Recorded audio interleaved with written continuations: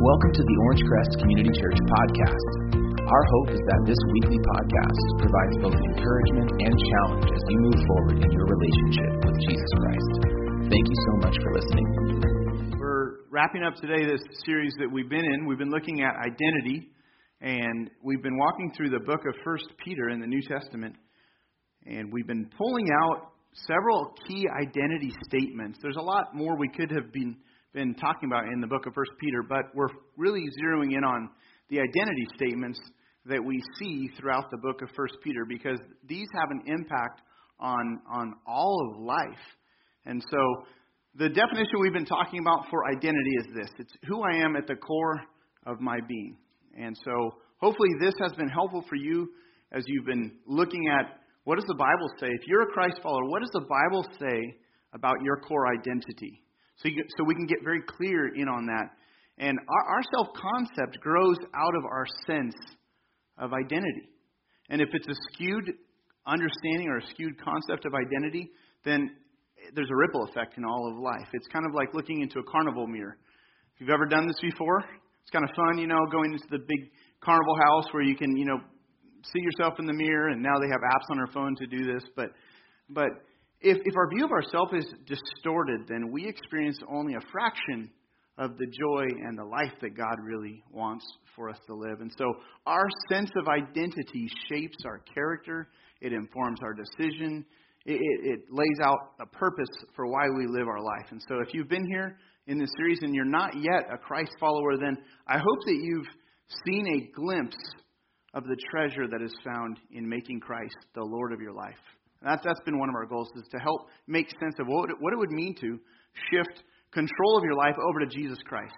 And what would He then direct you to do differently as a Christ follower. So 2 weeks ago we looked at how our identity impacts the way we relate to authority. And we talked about authority structures in place through the government, workplace, family life. And we focused in a few weeks ago on following. What does it look like to be a follower in an authority structure, so that we can accomplish the purposes and the goals of that. Today we're going to look at the other side of that, which is the leadership aspect of it. What does it mean to lead out in the different arenas of life? And so here's this is a chart I wanted to just quickly walk through. Look at some of the goals for leaders. For the church. God's goal for the church is to make fully devoted followers of Jesus Christ, fully devoted followers, disciples, out of not yet Christians. Okay? For people to become Christ followers and then grow to become more fully devoted. And that's really a life on earth long journey. You don't become a Christ follower and all of a sudden you're just transformed completely in character. There's a process of change that goes on. There's a transformation process that takes time. And so the goal of the church is to help bring that process along, to be used by God to move that process along. In the home, to be companions in doing the will of God on the earth and to raise up godly offspring. This is one of the primary purposes of the family, and so the leader is wanting to ensure that this is what is going on in that regard. In the government, to do its citizens good. We talked a little bit about this, but especially by maintaining order and justice in the business, to legally and ethically produce a profit. And then finally, for those that are in education, school, to educate students within parental authority. And so there are these different goals within each arena that we find ourselves in. Today I want to focus on the leadership aspect. What does leadership look like in these different areas? How do you do that God's way?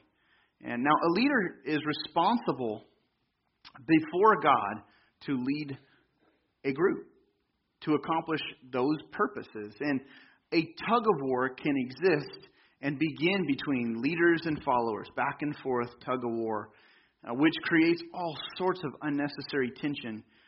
And we experience that, don't we? The tension of leading and following. It's a difficult thing. And that's why we spent so much time on this issue of following first and then now leading. And now here's the identity statement. This is at the top of your listening guide. If you'd like, you can follow along on that. It's this. We'll see this in the passage we're going to look at. But since I follow Christ, then I lead like Christ. Since I follow Christ, I lead like Christ. The principles we're going to dig into today are specifically laid out for they're written to spiritual leaders, okay? Leaders in the church. But these principles really apply across the board to leadership. And so if you lead in home, if you lead in at work, if you lead in the government, wherever you lead, let's just think in terms of where do you have oversight? Where do you have responsibility? Where do you have to make decisions? Where are you held responsible for playing your role? Where are you leading? So you may lead at work right now. You may lead here in church life. You may be a leader of volunteers. We have many volunteers that serve here at OCC. You might lead one of those teams. Or maybe you're one of the captains of one of our ministry teams. Or maybe you're a group leader here. Or, maybe you're a husband. And so this message, think in terms of how does this apply to the way you lead your family? Or if you're a mom, think about how does this apply to your role as you parent your child? That's a responsibility that you bear. If you're a student and you're responsible for helping things move forward in a group project. Okay, so just try to figure out where does this fit into my life? And if right now you can't think of an area where to apply this, then more than likely you will. More than likely, at some point, someone's going to snap the ball to you, and you're going to have to move some things forward in some area. And so the big question that we're looking at is, if and when you're handed that leadership, how will you handle that? So look at what Peter has to say. This is in the beginning of 1 Peter chapter 5, verse 1. Peter writes this. Speaking to the elders of the church, he says, "To the elders among you, I appeal as a fellow elder, a witness of Christ's sufferings, and one who also will share in the glory to be revealed." So right there, he starts with he's addressing this to the elders. Now, what does that word mean? There's three interchangeable Greek terms that are used in this passage. And I want to define each one of them. The first one here, to the elders, it's the Greek word presbyteros. And Presbyterian, you hear the word presbyteros. Okay, this is where this comes from. That's a denomination, the church of churches. But the word presbyteros, it has to do with the leader of the church, but it's the decision-making aspect. There's this leadership decision responsibility. The leaders spiritual leaders carry the weight of having to decide what's going to happen. They have to set the direction. That's what this idea is. There are people that set the direction in church life. There are people that set the direction in the home. And so to the elders, Peter writes, that are among you. And he himself he plays this role. He tells them he's getting at, in particular, with this distinct term, the weight of the responsibility. You bear the weight. Okay? Look at the next verse. This is a different term that's used. He says to this group, who is the elders, he says, be shepherds. Now he uses a new term. He's still talking to the same group of people. Be shepherds. This term, it has to do with guiding or tending to. So be shepherds of God's flock that is under your care. Now keep this image in your mind. Shepherding, okay? Leadership. There's a point where if you're a leader, you have to shepherd. You tend to and you care for. So picture in your mind a shepherd caring for his sheep, okay? And we'll come back to the imagery in a moment. Then he goes, be shepherds of God's flock that is under your care, serving as overseers. Third term. So you have elders, shepherd, overseer. Different Greek term. The Greek term here is episkopos. And this word just literally means to see over. It's a compound word. Two words shoved together just means to see over. It's this idea. You're amongst a group of people, okay? You're with a large group, whether it's a church or a business.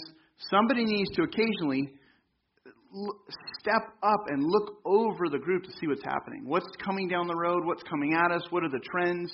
Someone has to be managing and paying attention to the dynamics of culture, the dynamics of the big picture, and that requires an overseer. The overseer, this function is a slightly different function than the shepherding function, which is to tend to and to feed. And so he uses these three terms because I think he wants us to really understand the weight and the scope of responsibility for leadership. So he goes, serving as overseers, not because you must, but because you're willing, as God wants you to be. Not greedy for money, but eager to serve. Verse 3 says, not lording it over those entrusted to you, but being examples to the flock. And when the chief shepherd appears, now the chief shepherd is Jesus. Jesus has given you as a leader, or if you carry leadership, the chief shepherd has given you a sobering responsibility as a leader. He wants his people cared for in the same way that he would care for them. This is the responsibility of a leader. To care for those entrusted to them, just as the chief shepherd would have cared for them. So leaders will give an account to the chief shepherd.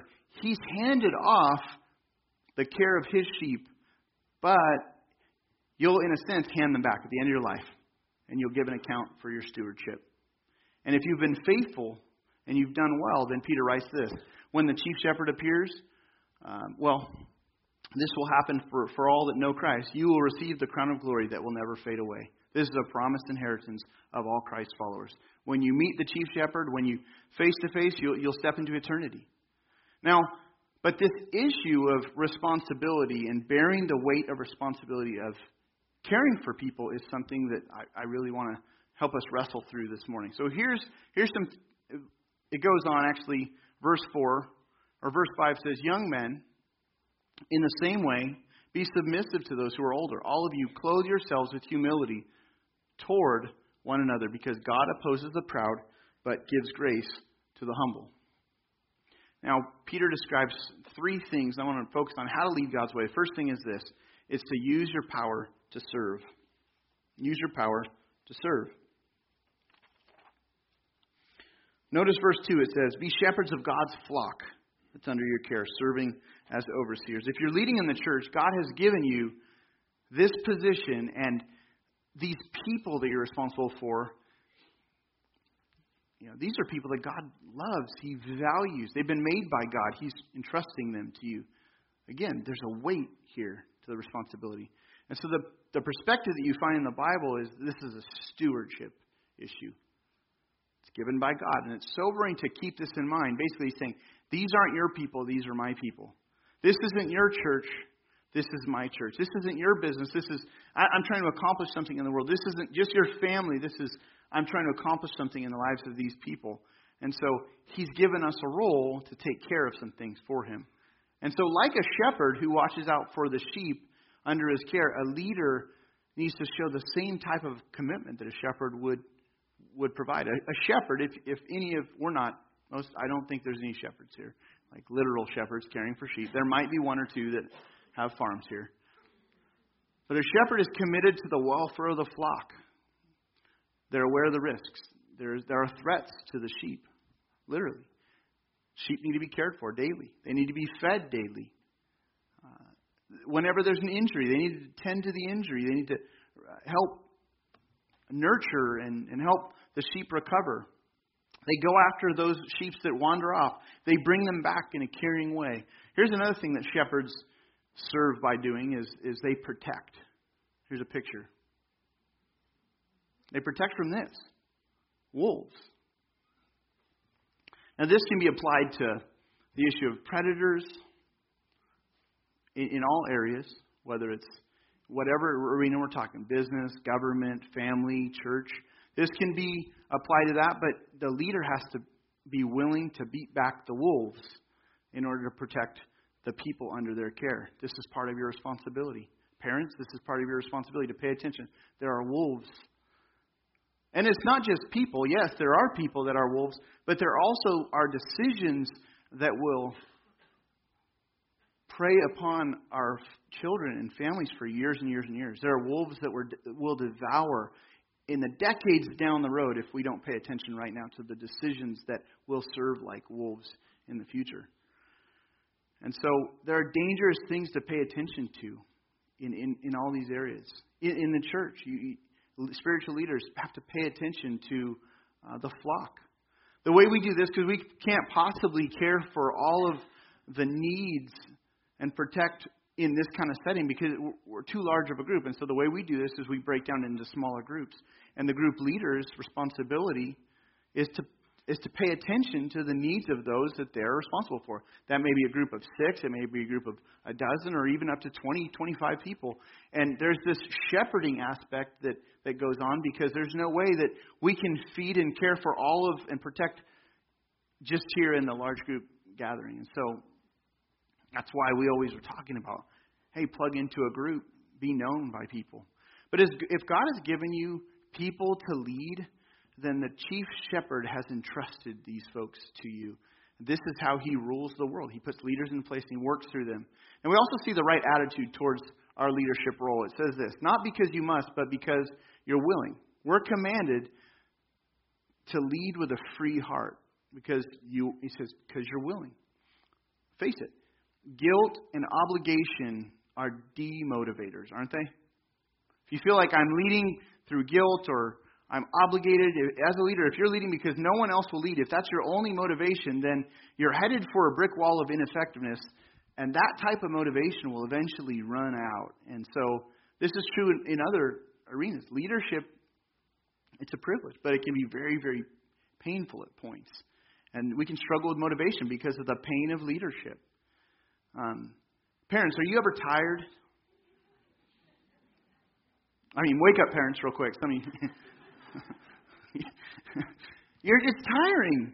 It's tiring. We were hanging out last night with some friends, and they got a lot of little kids. And I mean, I'm in a different role, and I can kind of sit back and just kind of support and encourage. But I'm in a different role. The age of my kids are not as tiring anymore. If you're parenting right now, it's tiring, and you don't get a lot of praise from your 9-month-old, do you? The smiles are great, though, aren't they? The smiles are great. But it's tiring. And the issue of motivation it comes up often. Leading at work, it can wear on you when people aren't working well, when they're making it difficult. It can be a grind. But if you're lacking in motivation in any area of leadership, ask God for help. Ask Him for motivation. Ask Him for help. Ask Him for strength. But if we're going to lead like Jesus, one of the things that we see is that we aim to show His love to those that have been entrusted to us. And so another core motive comes up in the passage. It says this, not greedy for money, but eager to serve. Okay, part of the motivation. Have you ever followed someone who was mainly out for their own gain? For themselves. Now, Peter's not just talking about greedy for money. Sure, that's part of the issue here. Shameful gain is more than that. It's the gain of recognition. It's the gain of comfort. It's the gain of popularity, or the gain of getting all the credit. And if a leader uses their influence to serve just their own needs for power or for validation, then relationships will be burned. And over time, that leader will have very little influence. Trust erodes. Progress really begins to stall. I want to show you a video clip showing this. This is from a movie. It's called The Iron Lady. It's about a former British Prime Minister. And now, this is one of those cringe moments in her life, I'm sure. Now, if a movie ever came out about your life, you wouldn't want the cringe moments to show up on that movie, right? You wish they would just leave that in the archives. Drop that and do all the good editing. Show the best of you, right? This is one of those moments where it's like a cringe moment. And there's probably some context that I'm not fully aware of here, but watch the way that the Prime Minister talks to one of her right-hand members of cabinet. She begins to rail on him over some mistakes. And just take a look at how this leader handles her influence in this scene. Right. What can we realistically hope to achieve by the end of session, Lord President? And why have we not made more progress to date? What is that? Is that the timetable? I haven't seen that. It is, Prime Minister. May I see it? Prime Minister, yes, of course.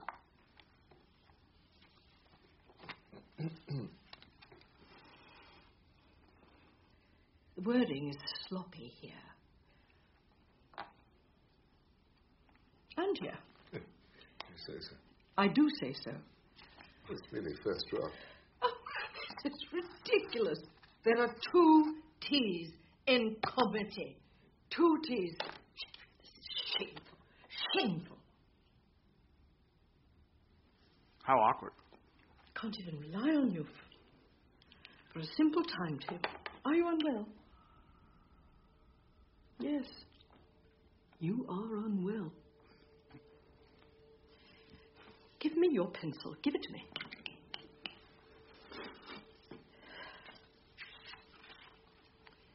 If this is the best you can do, I had better send you to hospital, and I shall do your job as well as my own and everyone else's. Gentlemen, as the Lord President has chosen to come to Cabinet unprepared, I shall have to close the meeting.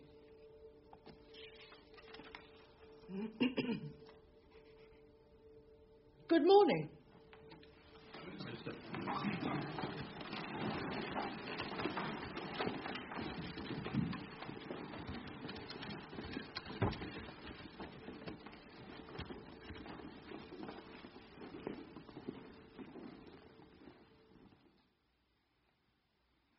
It's pretty tense, uncomfortable. And you can see kind of everyone just kind of cowering in her presence, right? Now, before we think, wow, that's horrible. As I was watching that first service, I had a flashback. And it was trying to help one of my sons work on a math problem. Now it gets pretty personal, doesn't it? All of a sudden, we made the connection here. It's easy to just kind of look at that and go, wow, man, how horrible. Until we realize how easy it is to do that. You ever done that? I mean, I'm guilty of that. If we lead that way, what happens over time is we end up losing the hearts of people, and their motivation just drops low on the scale of working towards a goal, for where they find themselves. In our lives, as we lead, we do well to ask this question. Keep asking this question. How can I make it good for those I lead? How can I make it good for those that God has entrusted to me to lead? If I'm a leader, this is where it gets real. How can I improve the quality of life for those that I lead? Because they've been entrusted to my care. Now, a leader keeps 3 priorities in place and in this order. The first thing is this. These are the 3 priorities of a leader. Number 1 is the mission. Mission needs to be first. If you lead, you've got to keep the mission first. What are you trying to accomplish? What's the goal? Keep that first. If you'll focus on the mission, this draws respect and brings focus and clarity to the whole organization. So you have to keep the mission first. And that's not always easy to do. But you need to know what it is. You need to know what's the win we're working towards. And this is what we're focused on. We're moving towards that. Priority number 1. Number 2, though, is the welfare of the followers, the care of the followers. This is the number 2 priority, is to try to make it well for those that we lead. Because you're going to have to ask people to sacrifice at times for the greater good in order to accomplish the mission. And if they know that you're out for their best interests, then they'll be willing to run through a brick wall for you. If they know that you care about them, they would do that. They would want to run through a brick wall and do something that seems impossible for the sake of the mission. If the order is kept in the right. Now, the third is this. It's leader last. It's me last. If you're leading,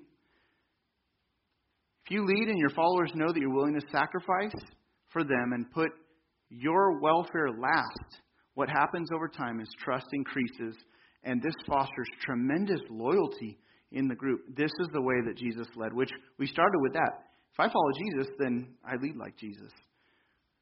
Now, Jesus led through service, and this was unusual. Even his followers, his disciples didn't quite get this. They would watch him serve others, but then all of a sudden they would be bickering over who was going to get to be his number 2 guy.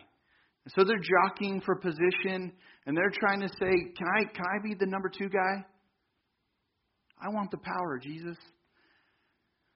As an argument breaks out amongst his disciples, Jesus corrects them. He says, look, leaders don't lord it over people by using their power and position of authority to be served. They serve. True leaders, he says, keep serving. And what that does is it fosters loyalty and motivation for others to pay a high price. And that's what happened with Jesus. When over and over, as Jesus modeled serving and sacrifice, his followers were willing to sacrifice at a very high level. 10 of the 12 disciples, of the original disciples, died a martyr's death. They paid a price with their very lives. One of them betrayed. Judas was the betrayer. John the apostle died in exile on an island. But the other 10, they died as martyrs. They gave their lives for the mission that Jesus lived for. So using our power to serve, it creates a tremendous synergy towards a goal that is not created by a leader who's using their power for themselves. That's the first thing, using power to serve. Number 2 is don't push, but pull others along. Pull others along. The natural path for leadership is to just push followers to do what the leader needs done at any time, by any method. And so even if you go and kind of read through countless books on leadership, many of the leadership books these days focus in on how to persuade people to do what you want. Have you seen that? How do you get your way? What is the most strategic way to get what you want as a leader? This is just a quick search on some leadership books. Not recommending these. Just take a look at the titles. First one. Lead Like a Pirate. I'm not sure this is going to line up with and pass the Jesus, test here. Here's another one. How to Be Like Walt.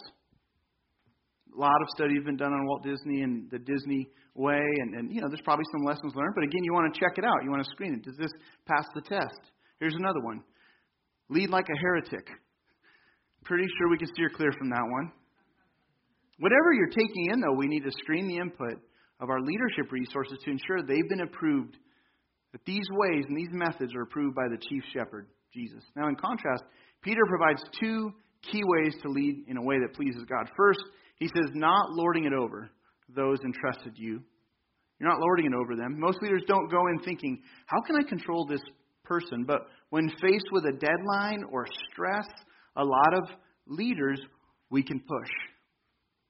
We can push. And the focus can turn to, how can I get this group to do what I need them to do now?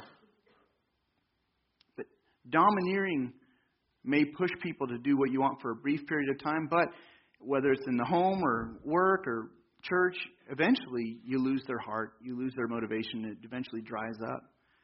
And so people instead can be pulled along, but it's almost impossible to push people. And Peter just shows us how to pull people along rightly. And it's in this statement, the next phrase here, being examples to the flock. That pulls others along. You set the example. The Greek word here for example is the word typos. It means it's where we get the word type. Leaders to be the example, the model for the people that they lead. And this type of model has the connotation of like a die cut or even a scar. A scar is a certain type. But the idea is that leaders are willing to suffer for the cause that they lead the group towards. And a leader is actually with the people that they lead. They're with the people. They allow people to get close enough to see their scars even, to see the holes. They're open. They're not placing themselves on a pedestal, but they're setting an example and they're sacrificing, they're risking. So as a mom, as a dad, as a business owner, it's going to take sacrifice. As a leader in church life, it'll take sacrifice. If you want to develop loyalty and motivation amongst your group, your small group, it's going to take risk and sacrifice. There needs to be a willingness to serve the group. Ultimately, you will lead in a way that will draw the respect of the group. Now, Peter wraps up this section by saying this. Wear humility as you work together. This is for everyone. Leaders, followers, wear humility as you work together. Look at 1 Peter 5, verse 5 through 7. He says, young men, in the same way, be submissive to those who are older. All of you, clothe yourselves with humility. Clothe yourselves with humility toward one another, because God opposes the proud, but gives grace to the humble. Humble yourselves there under God's mighty hand, that He may lift you up in due time. Cast all your anxiety on Him, because He cares for you. So clothe yourselves with humility. To do this, to clothe yourself with humility, gives us a picture of like putting on the clothes of a servant, rolling up your sleeve, like putting on an apron in a sense, rolling up your sleeves and getting ready to serve those that you lead. And I'm sure what Peter had in his mind was the many times he saw Jesus do this. One occasion is, day before his crucifixion. Jesus leads his disciples into this upper room where they share their final meal together in the Last Supper. And typically, when people would enter a house before a meal, they'd come out of the dirty streets. They were wearing sandals in those days. They would walk into the house, and the servant of the house would, grab a wash basin and begin to clean the master's feet first and then the guests of the house.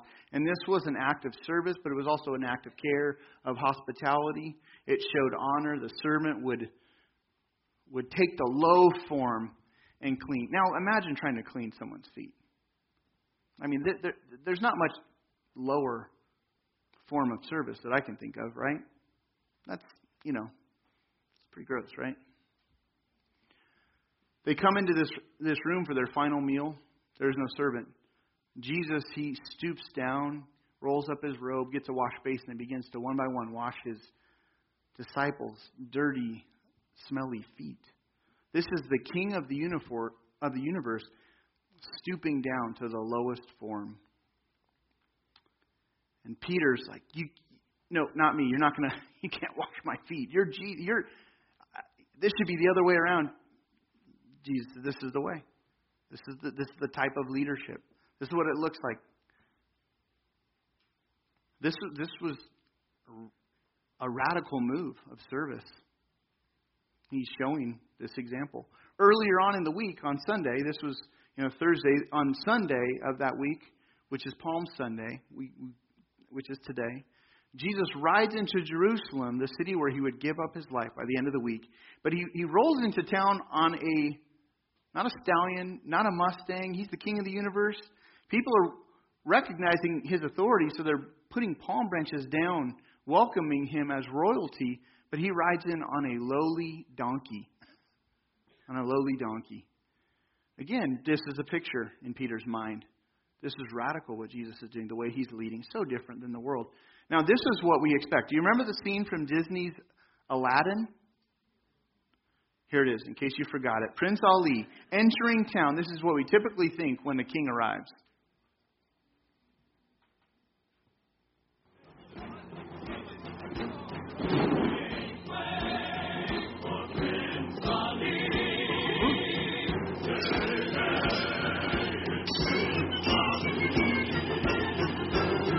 Clear the way in the old bazaar. Hey, you, let us through. It's a bright new star. Oh, come be the first on your block to meet his eye.